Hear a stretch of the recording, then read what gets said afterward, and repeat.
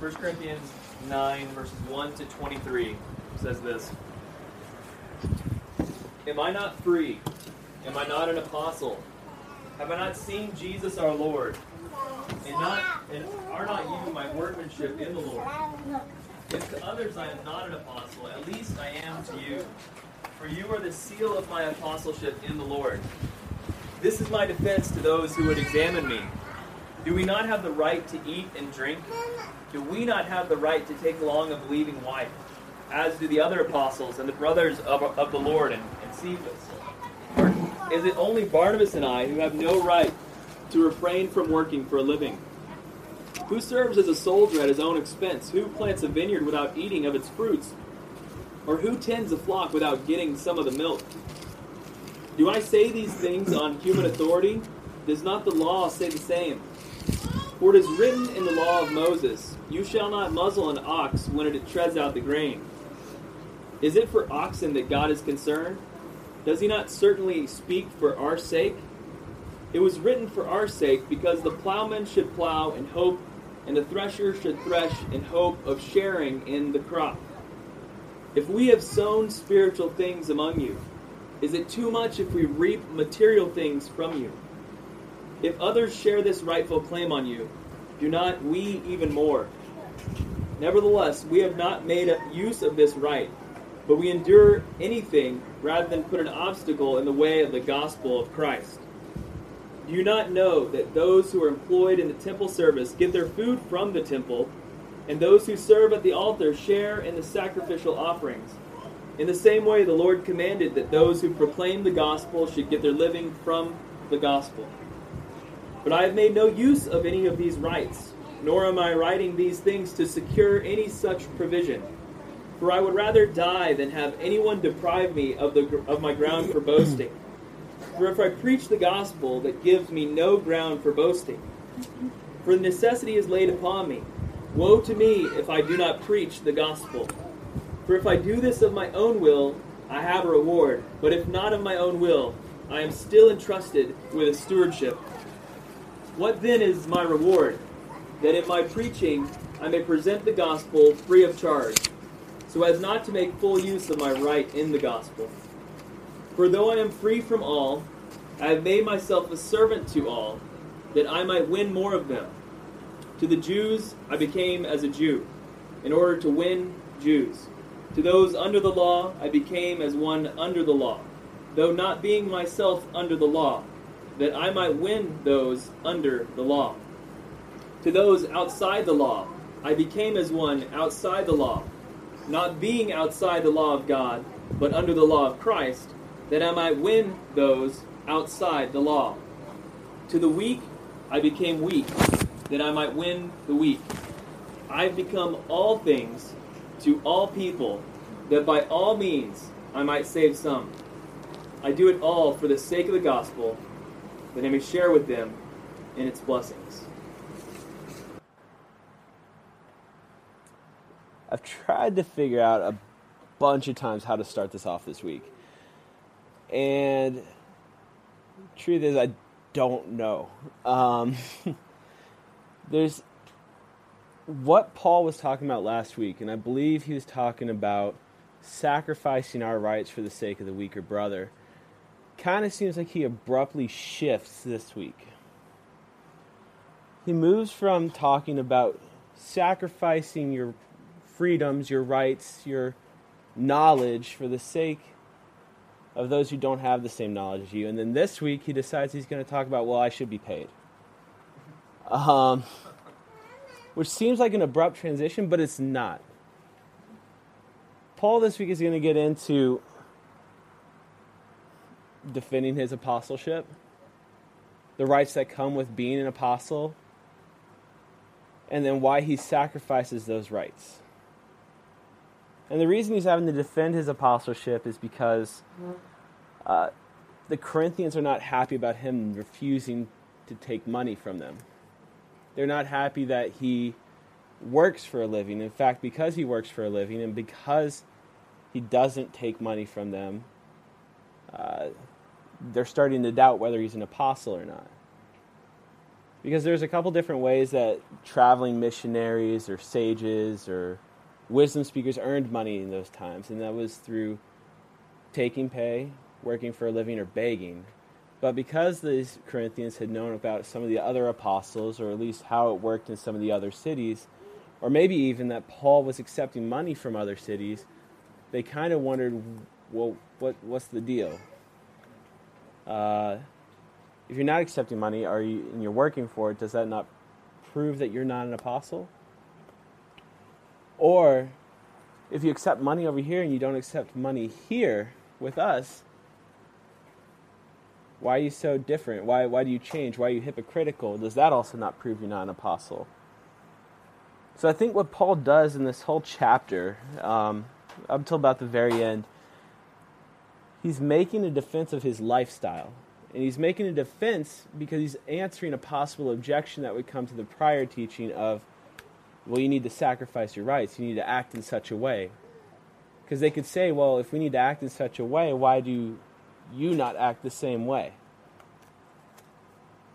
So I'm going to lay out kind of a framework of what Paul goes through. He has an argument. He starts off with an intro, which is why he's establishing again that he's an apostle. He does it through a couple of rhetorical questions. Then he moves into his defense, which is most of the chapter. And then finally he gets to his heart and his conclusion. After I go through all that, I'll give us a couple of different points of application, a couple questions that we can just ask. Let's go ahead and begin. So he starts off chapter 9 with, am I not free? Am I not an apostle? Have I not seen Jesus our Lord? Are you not my workmanship in the Lord? If to the others I am not an apostle, at least I am to you. For you are the seal of my apostleship in the Lord. So he begins this chapter. He begins this sort of new set of arguments, reaffirming that he's an apostle. Any questions that you could have, that the Corinthians could have, he's kind of blowing them out of the water. He says, I am an apostle. I'm free. First, I am free. Second, am I not an apostle? If you doubt that I'm an apostle, have I not seen the Lord? And this is not well known. He'd only ask that question of them, have I not seen the Lord Jesus, if they would have known about it. So if Jesus has not visited me, then maybe I'm not an apostle, but clearly you know that Jesus has come to see me on Damascus Road and given me my calling.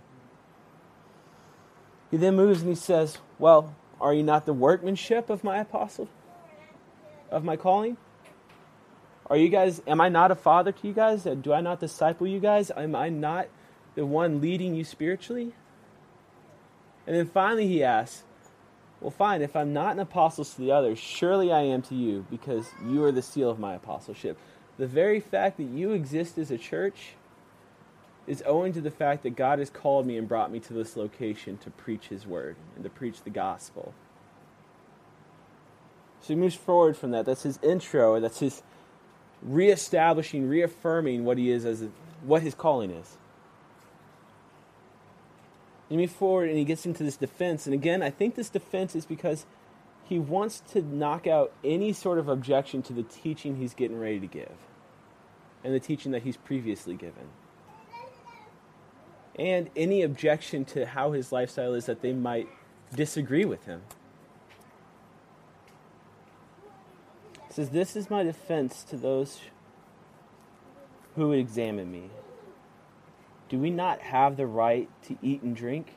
Do we not have the right to take along a believing wife, as do the other apostles, as do the brothers of the Lord, and Cephas? Or is it only Barnabas and I who have no right to refrain from working for a living?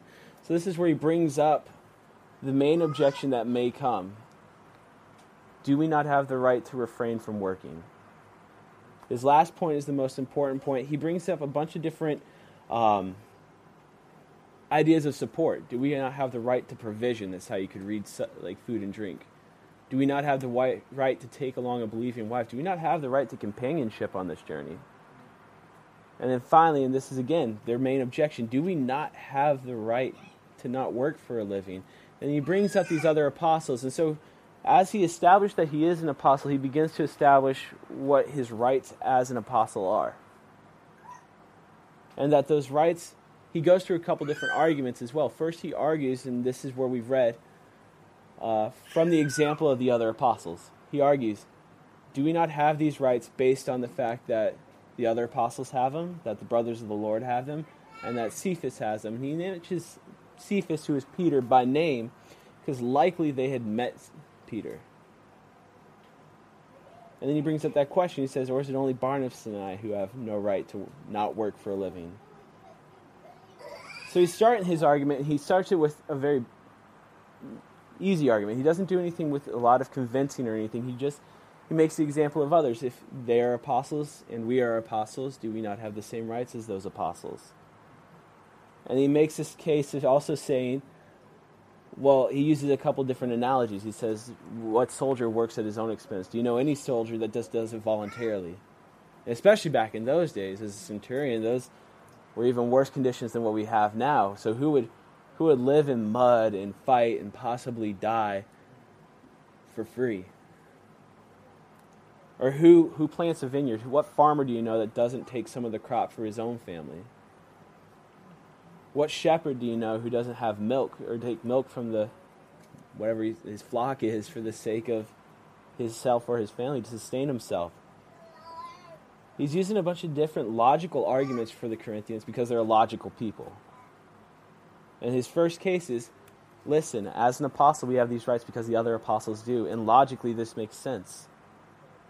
But not content to stay there, he moves on to the Old Testament.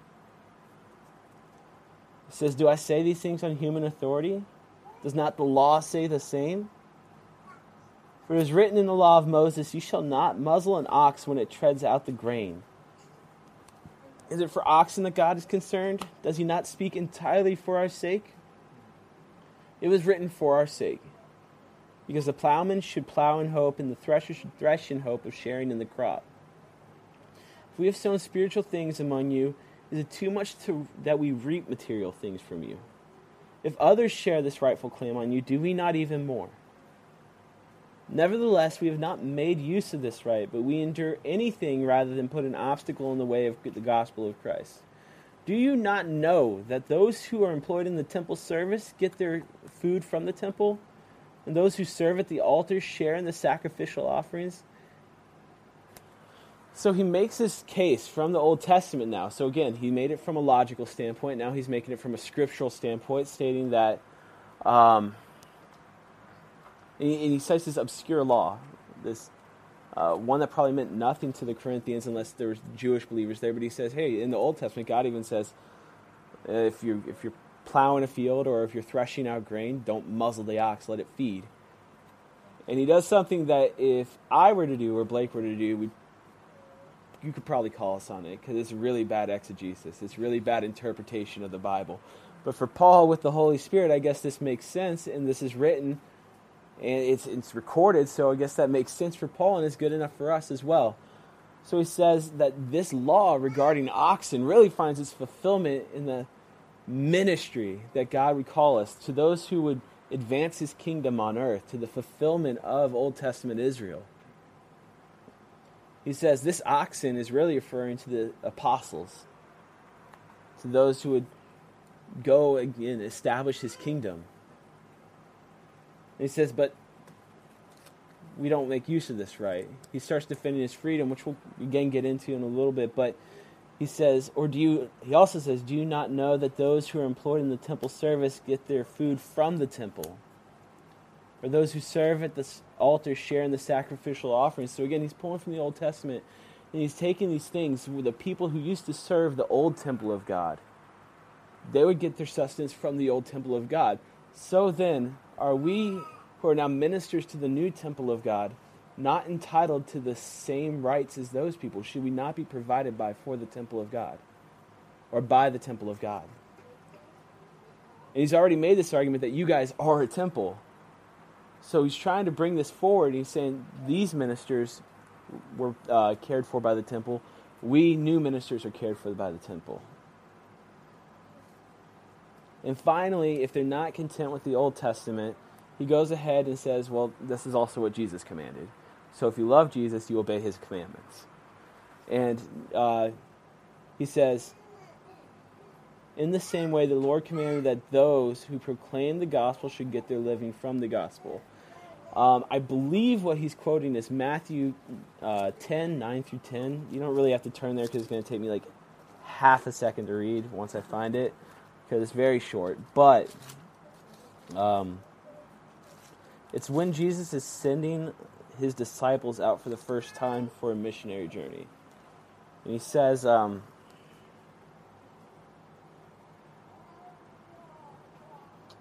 acquire no gold, nor silver, nor copper, nor for your belts, no bag for your journey, nor tunics, nor sandals, nor staff, and the laborer deserves his food.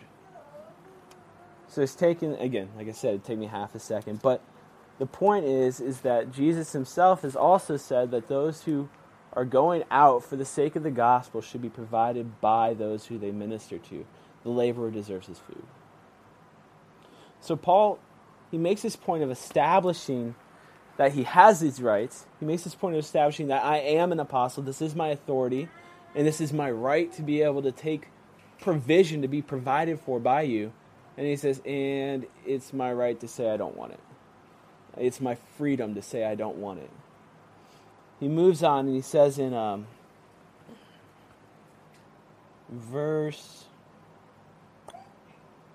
15 and moving forward, but I have made no use of any of these rights, nor am I writing these things to secure any such provision, for I would rather die than have anyone deprive me of my ground for boasting. For if I preach the gospel, that gives me no ground for boasting, for necessity is laid upon me. Woe to me if I do not preach the gospel, for if I do this of my own will, I have a reward. But if not of my own will, I'm still entrusted with a stewardship.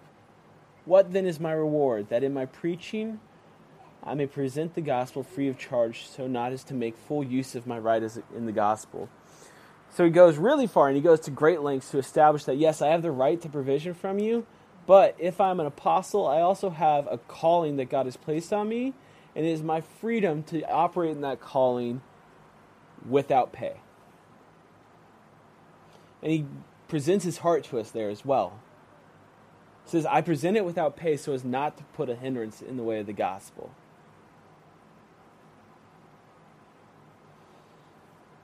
He discusses with us this kind of compulsion he has to preach the gospel, that it's by necessity he has to preach it. God has laid upon him a stewardship of preaching, and that if he doesn't do it, woe to him. But there is a reward for him if he can do this in a way that doesn't provide or cause any stumbling block to anyone who might come to it. He says, my reward is that in my preaching I may present the gospel free of charge, so as not to make full use of my right. And lastly, we kind of get to his conclusion. And I think this is where he starts taking this argument of, I have the right to money, I have the right to do this, I have the right to change, I have the freedom to be able to take money and the freedom to not take money, whatever does not hinder the gospel. And he concludes by saying, for though I am free from all, I have made myself a servant to all, that I might win more of them. To the Jews I became as a Jew in order to win Jews. To those under the law I became as one under the law, though not being myself under the law, that I might win those under the law. To those outside the law I became as one outside the law, not being outside the law of God, but under the law of Christ, that I might win those outside the law. To the weak I became weak, that I might win the weak. I have become all things to all people, that by all means I might save some. I do it all for the sake of the gospel, that I may share with him in its blessings. So Paul's conclusion is that I'm willing to change, I'm willing to become anything. I'm willing to take money, I'm willing not to take money, I'm willing to be a Jew, I'm willing to be one with the law, I'm willing to be one without the law.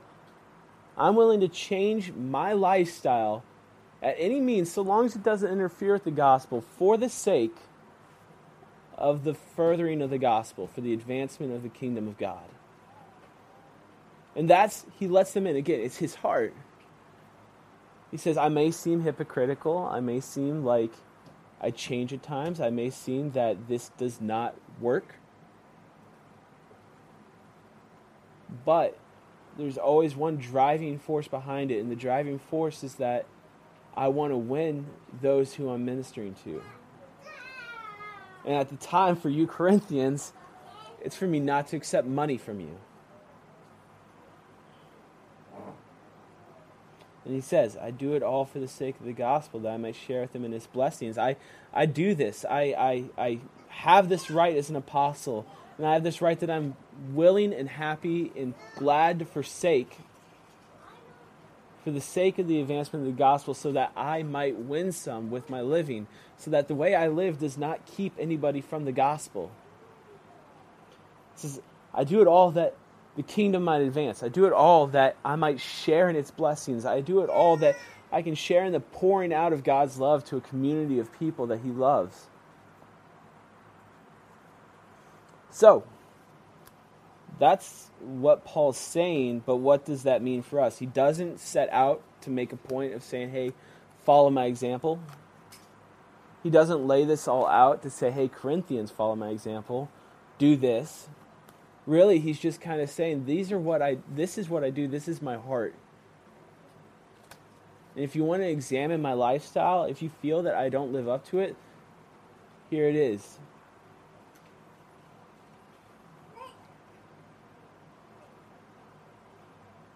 But I think Paul, in his defense of his lifestyle, becomes for us an example of missional living through his attitude, actions, and ambition. What's missional? It's a word we've coined to talk about intentional living for the sake of the kingdom of God. And I think Paul becomes a perfect example of this. First, we see Paul's attitude. He says, I'm willing to become all things to all people. And I think this comes from a place where his identity is so rooted in Christ that he's okay changing things about himself for the sake of others. He's secure. He knows that he's saved. He knows that there's a God. He knows that that God is loving him with an everlasting love, and nothing can ever change that. And his heart is the gospel and the advancement of the kingdom. So when you have that identity, it's a very small thing to be able to change your lifestyle for the sake of the culture that's around you. His actions. He literally says, I have become all things. So he lives that out. He doesn't just have this affirming mindset of, yeah, true, God has saved me and I can sacrifice things, but he does. He actively changes his lifestyle to the culture of those around him. And he does it in such a way that Christians question him. That they think, what's the deal? If you're living in such a way, you must not be an apostle, and it's not true. He's saying, I'm living in such a way that I might save those who are around me. And I think that comes from the freedom he knows in Christ. And the true freedom that Christ provides us, because he can give up earthly passing away things, temporal things, because Christ has given him an eternal thing. We have an inheritance that can't be shaken. We have eternal life. We know that one day this world will be remade and we'll be inheritors of this world, and we are co-heirs with Christ. So when Paul knows those things, it's a small matter to give up passing away things for the sake of the brothers, for the sake of those that we're trying to save. And lastly is ambition. He does it all with purpose. This isn't for the sake of just, I want to fit in. This isn't for the sake of, I don't like being persecuted. Because clearly he didn't get persecuted. Just kidding. He does it because he wants to see God's love advance in this world. He does it because what he experiences, he wants the rest of this world to experience.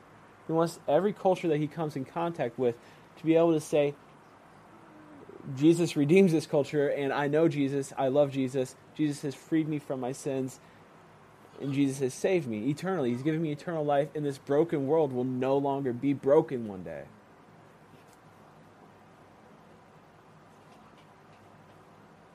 So, there's a couple questions. How do we live in such a way to emulate Paul? When Paul concludes this whole argument, which ends at the end of chapter 10, he finally says to the Corinthians, be imitators of me as I am of Christ. So how can we imitate Paul? I know he's not telling the Corinthians here to imitate him, but I believe there's a lot that's good for us to imitate. First, what is our attitude?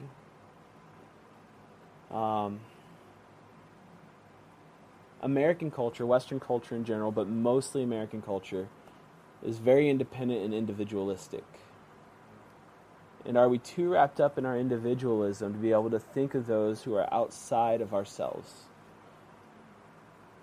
Paul's mindset had self very far below everything else. And because of that, he was able to change the way he lived for the sake of others. What do we even have that mindset? Are we willing? Second, what are our actions? Do we practice what we believe? If we believe, and if we're so secure in our identity in Christ, are we willing to sacrifice things that we love, things that are even good for us? It's good for Paul to have provision. But for the sake of the gospel, he doesn't. Are we willing, and do we, sacrifice good things when those things are a hindrance to those who are around us? Mine, the biggest example, is I have to grow in this, and I have to repent in this, but I hate my neighborhood. It's very difficult living in a neighborhood where everybody cares about the yard as much as they do, and I make a point of not taking care of my yard just to prove a point to them. And that could be a hindrance. As silly as that sounds, as trite as that sounds, it could be. I've had a letter left on my door, and I'm sure that person that wrote that letter would not want to hear about Jesus from me. I'm sure the way that I live in that case would be a hindrance. And so my actions need to match up there. I need to take care of my yard, I guess. But I think that's something, this is an example, but it's what actions are we not taking because we don't have this mindset? Lastly, what is our ambition? Do we want to see our community transformed? God has called us to the community. I mean, he does say go into the nations. But personally, he has not called us each to the world. He has called us to specific communities. I think a couple months back, Blake was talking about it in Acts. This place and this time God has called you to. That you might seek and find God. We are God's emissaries for a new kingdom. And a kingdom that can't be shaken. And we are here in this place and time out of God's sovereign desire and his will. So do we have the ambition that God has? And it's a good thing to have godly ambition. So those are the few questions. Probably didn't talk as long as usual, which is probably kind of thankful. Let me go ahead and pray. Father, thank you for your word. Thank you for Paul's example. May we have the mind that you gave Paul, which really you gave Christ. So please give us the mind of Christ, that we desire those who are around us to be saved, that we love our neighbors, that we participate in our culture and in our communities, and that we don't hinder your gospel.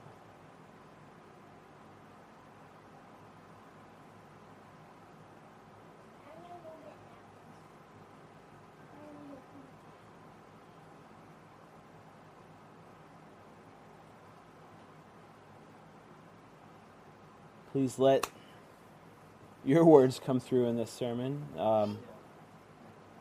Not mine, which are weak, but yours, which are strong and have the power to change and the power